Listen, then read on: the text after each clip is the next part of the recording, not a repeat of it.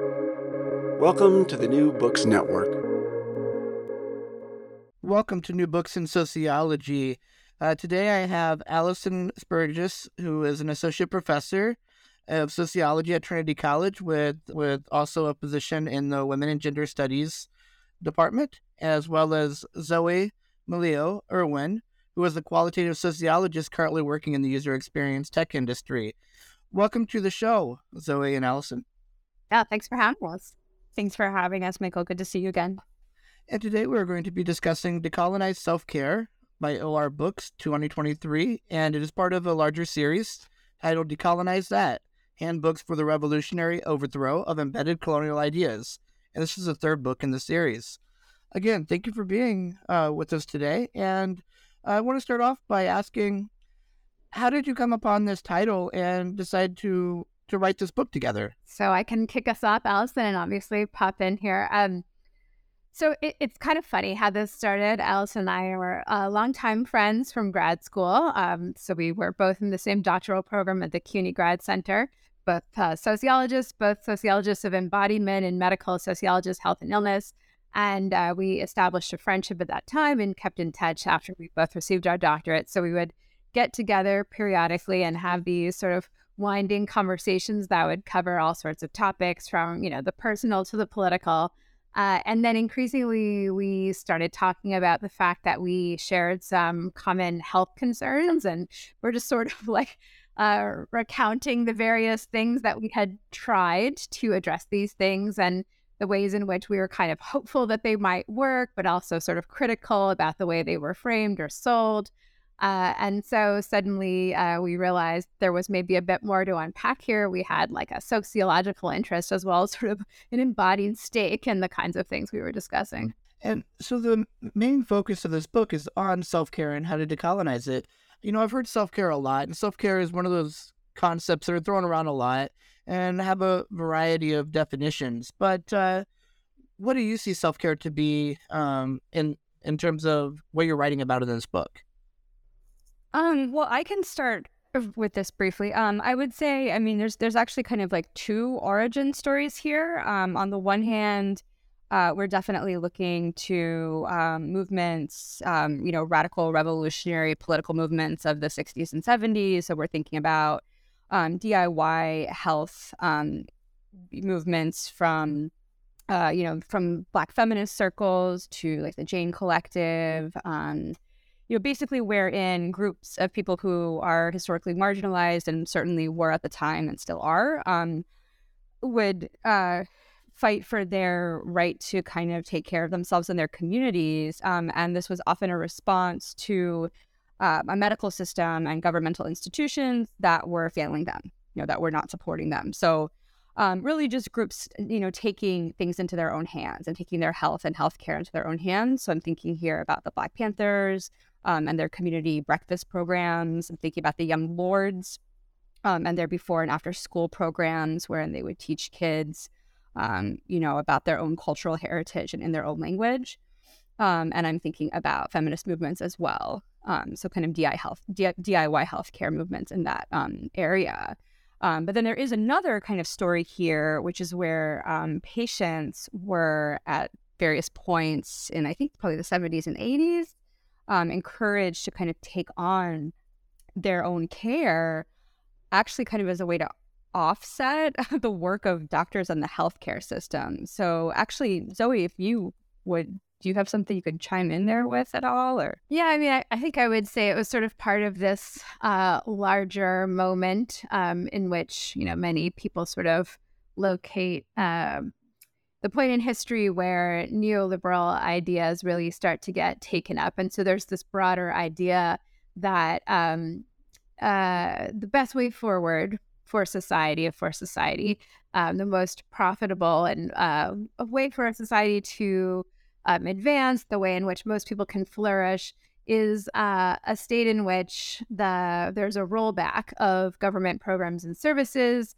and more is given over to the market. And as long as individuals have a wealth of information, they can therefore make the best choices from themselves, unencumbered by, what people might now say is the finger wagging of the nanny state. So there's this idea that, we all can sort of be our own best CEO, advocating for ourselves, whether it's in, general life chances or in health and wellness, by just taking it upon ourselves to do our own research, avail ourselves of the information out there, take up maybe expert advice, and then, live our lives accordingly, putting these things into practice. So part of this then is the idea that health and wellness would be best served by just making information available to populations, individuals having a responsibility to take it upon themselves to pursue healthy living and follow up with their medical providers. So, it's this kind of broader political and cultural movement that we find this happening. But then there's also, these other threads that we're tracing through briefly in the book. I mean, we really do give a short history, but there's also this sort of disillusionment with the allopathic or biomedical system of medicine. Perhaps some of this comes from the 60s, the countercultural movement, a distrust of mainstream institutions. You could say perhaps some of this is the sense that the field of medicine and the field of public health are not addressing chronic disease as well as they might have done with infectious disease in the decades prior. So there's these multiple different histories kind of all coming together at the same time. So sort of opposing forces, right, of liberation with the different movements and call it grassroots self-care movements of people liberating themselves and through food programs with the Black Panther Party and the Young Lords and as well as the Jane Collective. And then on the other side, this sort of oppression with forced hands or forced care, as you call it. Is that sort of these two different call it pathways of care? I would actually bracket the kind of the forced care for a moment, and I would say in the book, I think that what we are looking at primarily is the kind of current contemporary moment where we do see something kind of different happening, and this kind of interesting tension wherein people know the history of these community programs, right? People know the history more and more of the disability justice movement, and some of these revolutionary movements. And people, kind of rightfully feel sick and tired, right? People are sick and tired. People are, especially after, over 3 years now of a global pandemic. And people are rightfully distrustful of medicine, of kind of institutionalized medicine, because it's failed them, and because it's sexist and it's racist, in too many instances. And so what we kind of look at is how that legacy is actually, interestingly and sometimes kind of almost contradictorily, taken up within the market. So it's almost like that kind of radical history is now commodified, and it's kind of framed in this way of like, do self-care or care about community justice because it's good for you. It'll like improve your psychological health. And so we think that's really interesting, right? That there's this moment wherein most often actually, cis, white, wealthy women in the global north are kind of really embedded in that history and in those practices in this kind of strange, contradictory way. And there is a tension, between the individualism and the commodification, but then also like the real disillusionment with medicine and the kind of grasping for that kind of DIY history. And that's part of the embeddedness of the colonial ideas, how they've been taken on and commodified and I think taken on as even part of identities, particularly cis white women in the North. You were just talking about seeing it as part of who they are, and that way maybe being liberating, but also also being somewhat contradictory. Yeah, exactly. Yeah, and then I guess to speak to the forced care question, maybe Zoe, you could help me, but I am just thinking about the ways that different groups have been, as people have struggled against medicalization, right, and have said, I want to do things DIY, I'm going to do things my own way, and they've sought what are often called complementary and alternative forms of medicine. At the same time, some groups have continued to be, kind of hyper surveilled and regulated by medicine and by capitalist, state-based kind of surveillance. So I am thinking about we are thinking in the book about the ways that, for instance, the abortion rights movement kind of really came to the fore and was very, did amazing work, very useful, very powerful work. But sometimes certain people were privileged within that movement over others, right? And so we know that, as much as having the right to have an abortion and having control over your reproductive autonomy in that way is crucial, there are other aspects of reproductive autonomy. For instance, the ability to build a family, the ability to not be on birth control if you don't want to be on, oral contraceptives, or something like Depo-Provera, which we know was pushed upon Black women at various times. So just thinking again about those kinds of contradictions and how that can be kind of situated within this idea of what Michelle Murphy calls protocol feminism. And one of the reasons why we're trying to point out these contradictions in these histories, in these radical histories, even like in the Jane Collective, is sort of not to cast blame, right? Like, we're not doubting the intentions of even these cis white women who now become sort of face of the history of the reproductive rights movement. So we're not here to doubt their intentions to do good in the world, to make change. And we're not here to cast blame. In fact, we try to very clearly state that none of us are outside of these systems, these dominant systems of, power and inequity. And we situate ourselves often sort of tongue in cheek in this as well, pointing fun at our own proclivities towards, kale smoothies or yoga or whatnot. But just to sort of point out that there's no outside of these relationships of power. Within these relationships of power, we all are sort of differently positioned, and we want to stress that it's important to recognize your positionality there and be accountable for any inadvertent harm that may come from our actions or our lack of information or knowledge about a given situation or a given history, or how we interact in the world with others.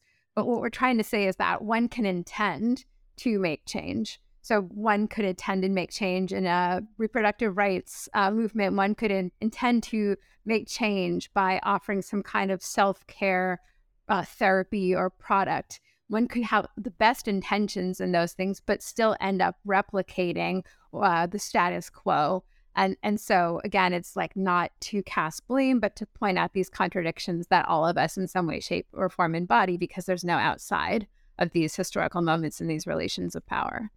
And part of that comes with awareness, I think, instead of casting blame, but to take awareness and to take account of ways in which oneself is part of the self-care industry, whether it be as consumer or as, promoter as well. Yeah.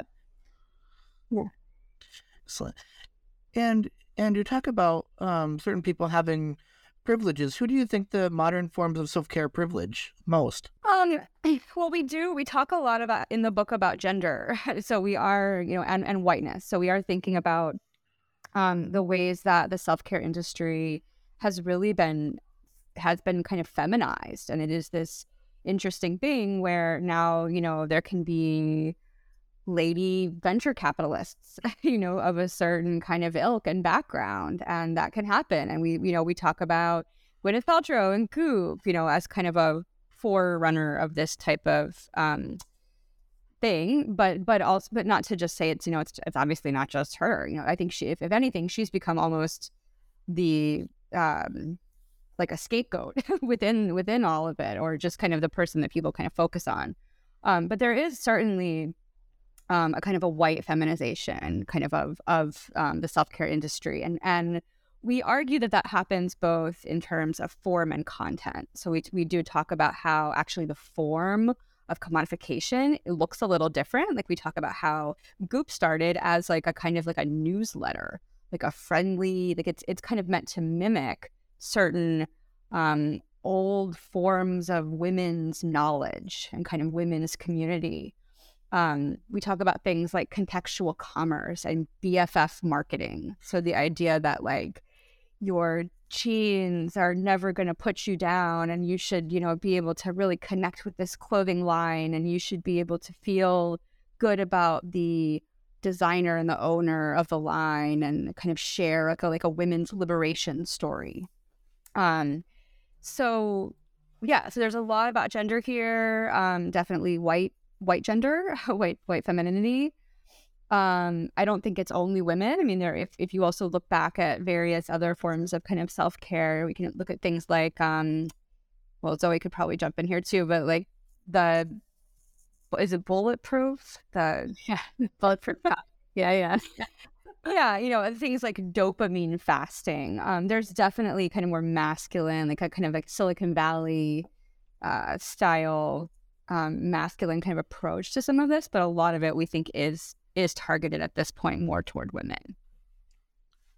And with this privileging some, does that mean that there are others who are left out and it furthers injustice to those who may already be oppressed in other areas? Yeah, I mean, it's this interesting thing because a lot of these products are sold in a way that you can say is inspirational, but also aspirational.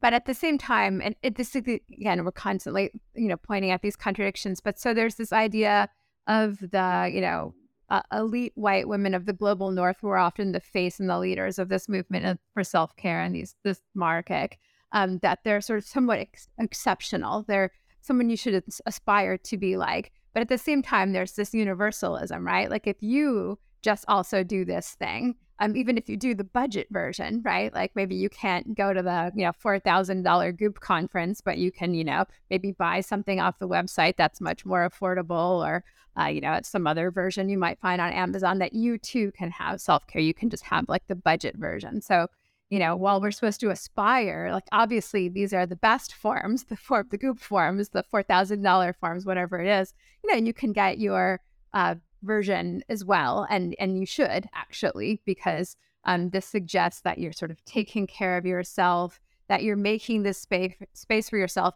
you're restoring some kind of originary state of health and authentic state of who you really are, but you're also optimizing yourself at the same time to withstand the rigors and the anxieties of modern life and maybe even excel in that climate at the same time.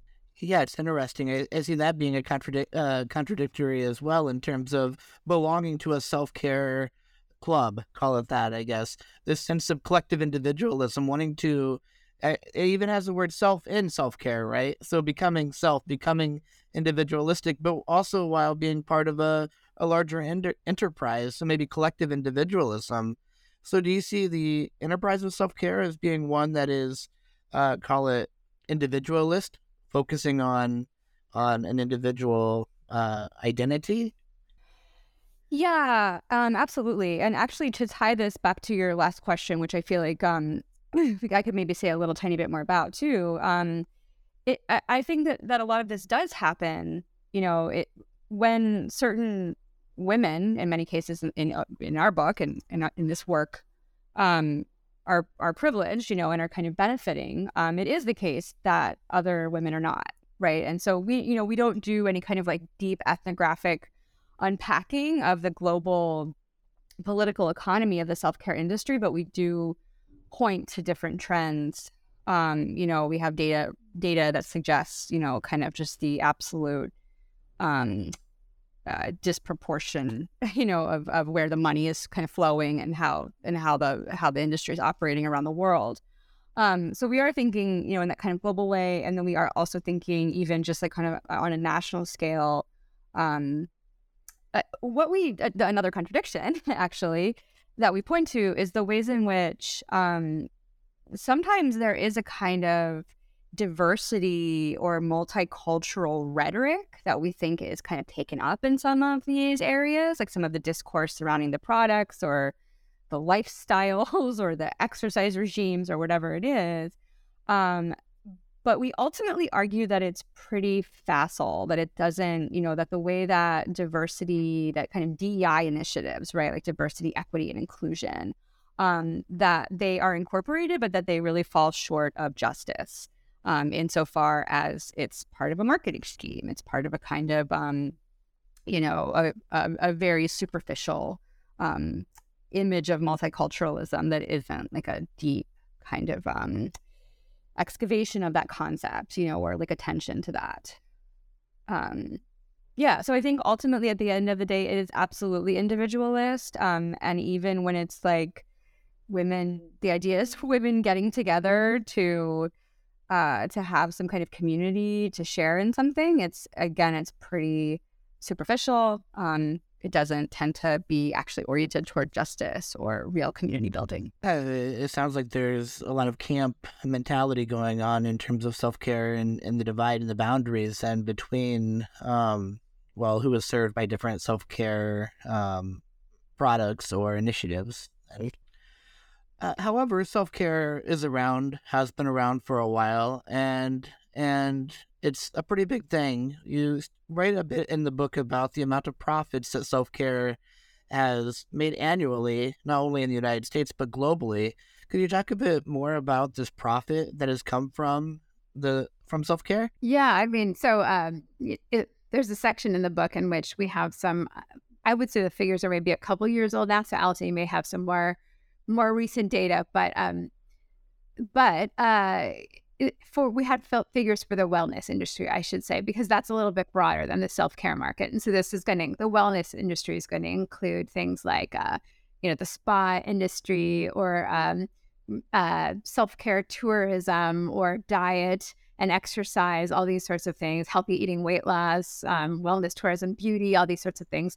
But I think that the last figure we had in there, the projection was that by 2025, this would be something like a $7 trillion industry, globally speaking. And, go ahead, Alyson. Just that it was, I think prior to the beginning of the COVID-19 pandemic, it was at, I believe, 4.9. It was almost at 5 trillion. Yeah. And then there was a dip in the first year of the COVID-19 pandemic. But yeah, the projection is that it will actually be over 7 trillion by 2025.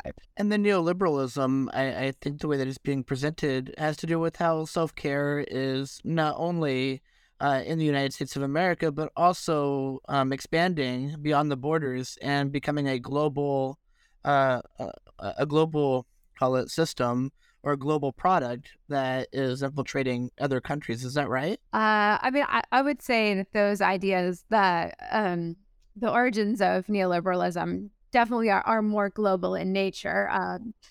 So is that what you're asking, or? Yeah. So, and that was in reference to, so how is self-care starting to take root globally, and what makes it profitable? Yeah, let's just go with that. What makes it so profitable so that it can be? What makes self-care so attractive and profitable in nations even beyond the United States? Well, I think that, just to go back to the very beginning of the conversation, people are tired, people are overworked, people are burnt out, people across many different identity categories, and the kind of lifestyle experiences.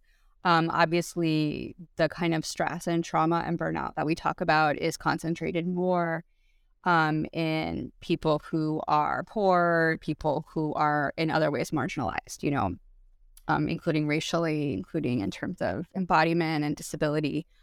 So that is absolutely true. But I also think that people in general in this moment are tired, and are not feeling great. And, autoimmune diseases are on the rise, and people, again, have felt really disillusioned and unsupported by traditional medicine. So I think that given that that's the case, self-care in a variety of forms has a lot of purchase, right? It is very attractive to people, and we already live in a very individualized society, right? If we think about just the tenets of neoliberalism, it is a global system, right? It is like capitalism, neoliberal capitalism, racial capitalism is global, and it has to be global in order to function the way that it does, and to be so encompassing. So, I think that, even if you look at the breakdown as we do in the introduction of kind of how the self-care industry or the wellness industry, as Zoe pointed out, kind of what's included in that, it already incorporates things that are global in nature, that are crossing borders, and nation state, lines, because it's talking about things like real estate. It's talking about like hot springs. It's talking about the spa industry. These things are by nature bound up with tourism, and they are getting their tendrils, into these different, their tentacles into these different areas.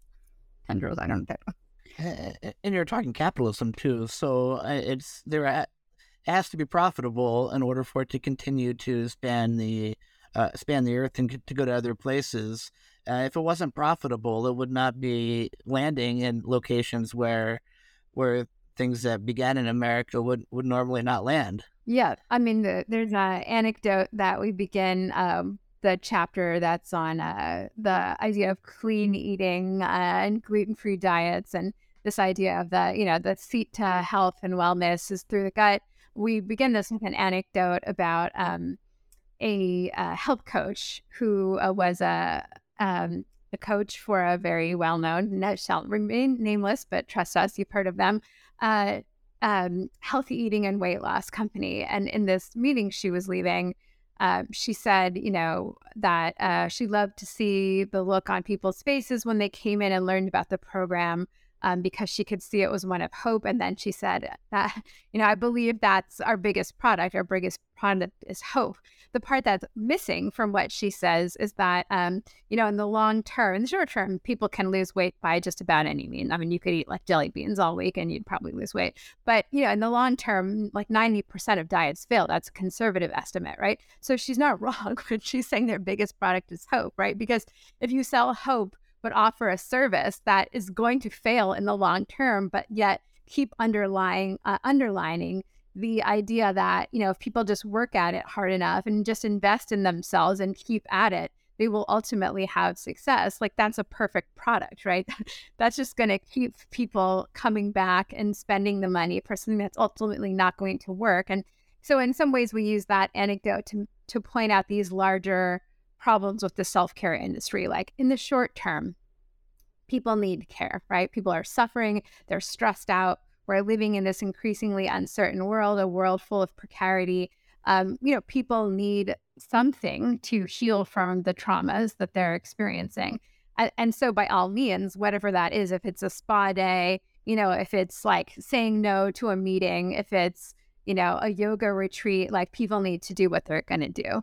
But what we're, trying to point out is that's not enough, because ultimately the root causes of what's keeping us all traumatized and unwell in the first place are not being addressed. And so, when we understand that, like, conceptually, you can understand that, it's one thing to understand. I keep saying the word understand. Conceptually, it's easier to grasp the fact that the origins of poor health outcomes, negative health outcomes, morbidity and mortality are much broader than just individual behavior, right? And that their ultimate root causes are much more systemic in nature, like the social and structural determinants of health. It's one thing to grasp that intellectually, but what to do about it, that's much more difficult, right? So it can therefore feel like much easier to just invest in your own health. Like, well, these are the broader problems. I don't know what I can do about that, but I can control what I put in my mouth. I can have kale. I can do yoga. I can invest in myself in that way. And so, we understand that it's easier said than done to say that these root causes are the things that ultimately need to be addressed. But the fact is, they are what need to be addressed. Otherwise, this selling of hope and keeping people on the cycle of searching and searching and searching for something that's going to heal these traumas and make us well is just never going to amount to much, because the root causes are not being addressed. As I like to say in sociology, the sum is greater than its part. Health and wellness is just one institution. However, it's blurred and made more complicated by several other institutions that are part of society and part of our everyday life. So it is something that is complicated and difficult to solve by one swipe when it's a problem of several paper cuts. Yeah, absolutely. Yeah. And so just to add briefly, yeah, and I mean, even just like health, like what it means is it's just huge, right? It's not just your individual body and its health. It's like, we can talk about the health of our planet. We can talk about the health of our communities. We are definitely in a time of some compromised health, I think, structurally. Yes. And unfortunately, we're not fortune tellers as sociologists. However, in this book, you identify some potential solutions to this inequality and oppression of self-care. What are some of those solutions that you identify? I mean, I could start by just saying we draw from this decolonial framework, and we take it really seriously. We I think we had reservations at the beginning of this project because we think that decolonization is a really big project, and we take it really seriously, and we don't want to just use that term lightly. So we consider the words of theorists like Eve Tuck and K. Wayne Yang, who argue that decolonization is not a metaphor, and we think about other D and anti-colonial scholars and activists and organizers who utilize that. And I think that ultimately, we come out and argue that we need more care and less self. It's kind of a simple mantra, but it's kind of just this idea that what would it mean to de-center the self in that equation? And that part of that would actually be a kind of return to the politics that we center at the beginning of the book, and kind of thinking about the words of Audre Lorde, that self-care is an act of political warfare, for someone who is a marginalized individual. That's not the complete quote, but you get the point. And just thinking about the disability justice movement, and thinking about ACT UP, and the AIDS activism, in the 80s and 90s, just groups that really said, okay, our health is being really compromised. We are not getting what we need. We're going to stand together as a community. We're going to fight together, as members of a group, who have something in common, but also the idea that you don't have to, this is something I think about a lot. Do you have to be able to fully understand someone else's position in order to fight for them or in order to call for justice? And I would argue no. You don't have to be able to fully understand every single experience that someone else has. So I think that that's really where we kind of end up, is how can we take the fact that people are actually not all in the same place. We are all tired, and or many of us are very tired and very sick and have all kinds of health issues going on, but we are in different places, because of privilege and money and all of the different things, that put us in different places. So in spite of that, how can we take care of ourselves, but also take care of each other within that kind of messy situation of late capitalism and this climate crisis and all of the things that we're constantly kind of barraged by every day. So in some ways, the products and services of self-care become scapegoats for the larger problem of capitalism, and potentially creating communities of care rather than self-care units might be a way to revolutionize and create change within the system of care. And the Young Lords, that's a perfect example, or even the Black Panther Party and how they revolutionized, came together as a unit, and it doesn't require sympathy. It doesn't require necessarily walking a mile in one's shoes, but instead taking into consideration where that person might be, which is empathy rather than sympathy. Yeah, that's a really good way to put it. So yeah, and I would just say, to add to that, we do talk about some kind of specific things. We don't claim to have all the answers, obviously, and we do say we kind of gestured or explicitly say that we need to rely on the concerns of the most marginalized, right? So we need to look to people who are in the most marginalized positions to kind of understand what direction we all need to take to help to fix the situation.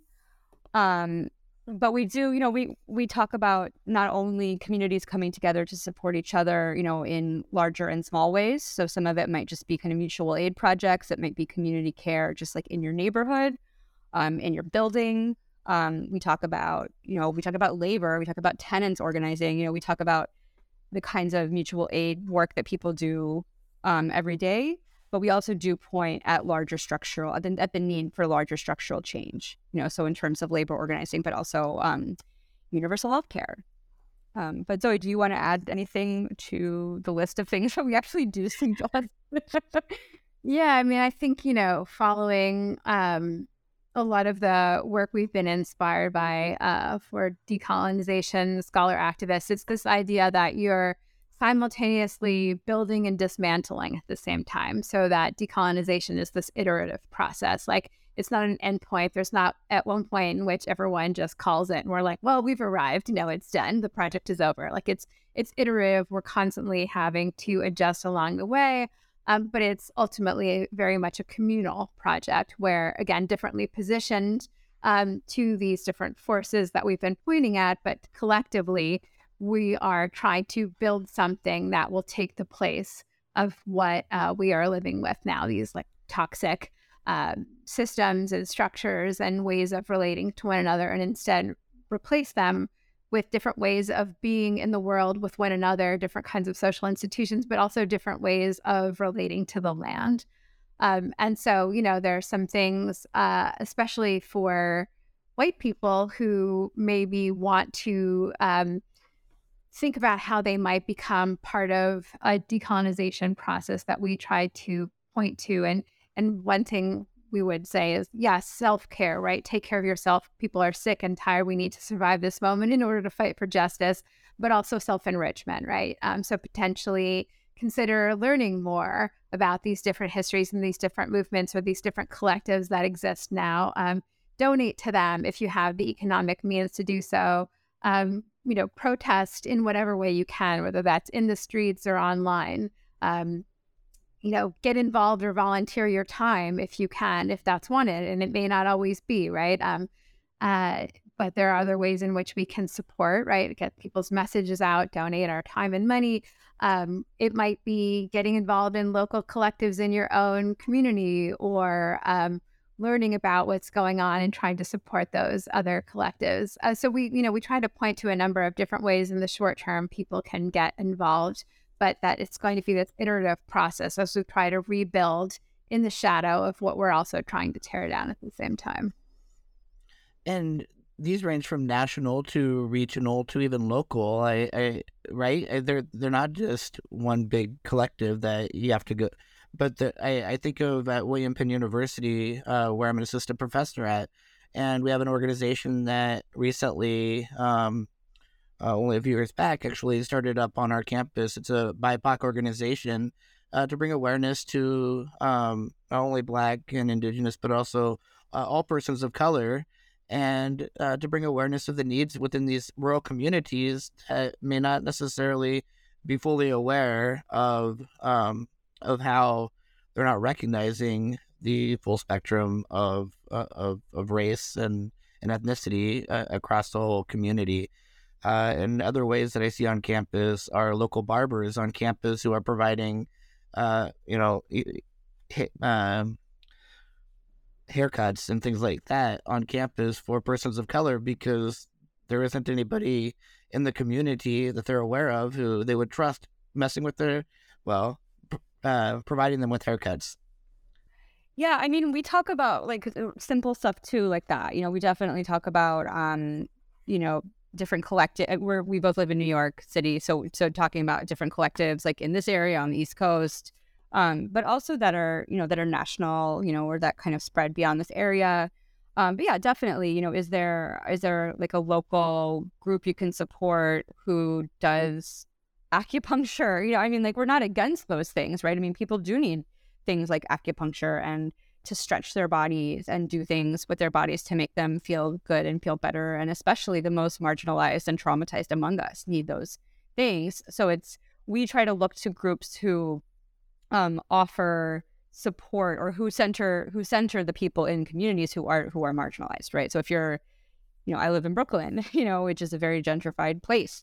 Are there collectives I can support, who will offer scholarships or funds, like to offer therapy to people who are actually like from Brooklyn, from the neighborhood, especially if they're racially marginalized.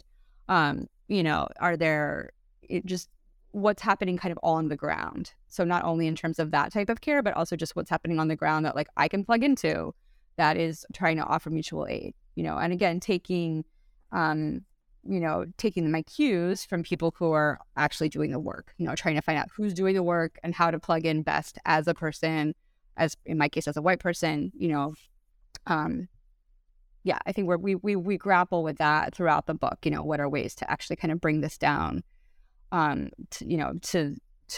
earth in that way. But it's hard. It's really hard because, we do live in such an individualized world, and we just kind of, I think, despite moments during the pandemic where I at least felt like there was hope and there were people as devastating and terrible as things were, including with the murder of George Floyd and Breonna Taylor, and all of the terrible violence that occurred during the pandemic, there were moments where people seemed to come together. I am feeling now like people are now feeling isolated again and kind of alienated, but it's always a struggle, right? And just how to support each other. How do we find each other? Yeah. And Zoe and Alyson, I also like that you brought up online ways of assisting. It doesn't have to be on ground, but people can also be advocates and supporters of communities of care in a virtual environment. Yeah, absolutely. I mean, I think there's this idea that that protest and expressing our rage for the injustices and the terror of what has occurred and what is occurring involves being in the street, right? But there's a way in which that can be really exclusionary for people with chronic illnesses, for instance. Maybe that wax and wane who, don't have the energy or capacity to, be out in the street, or people who maybe don't want to take the risk of being arrested because they're trans, or because they're a person of color and they have different relationships to the carceral system than, a cisgendered white person would be. There's all different kinds of reasons in which why being in the streets protesting, though necessary, obviously, is not the only way to express your outrage and to call for justice in different ways of being in the world. So, certainly being online, tweeting, sharing information, getting the word out, spreading fundraisers for when people have been incarcerated after a protest, and, helping raise funds online for people who need to get bailed out. I mean, there's any number of ways in which we can participate. And just to briefly add, and also just, the work of organizing, if we think about labor organizing, if we think about tenants' rights organizing, if we think about just various work that does happen on the ground, there is often also online components that occur, right? Like you need to organize lists, you need to get the word out, you need to email people, you need to coordinate, you need to get food, you need to get childcare for events and actions and things that are happening. So there's so many different ways to plug into work that's happening. But the point is, I think for us in the book is to say that plug in, like if there is a way, if just try to find what's happening and plug in and try to, balance taking care of yourself, with also offering whatever capacities you do have to that type of other work. Excellent. Well, thank you again for joining me on the show today to discuss your new book that you co-authored, Decolonize Self-Care by OR Books.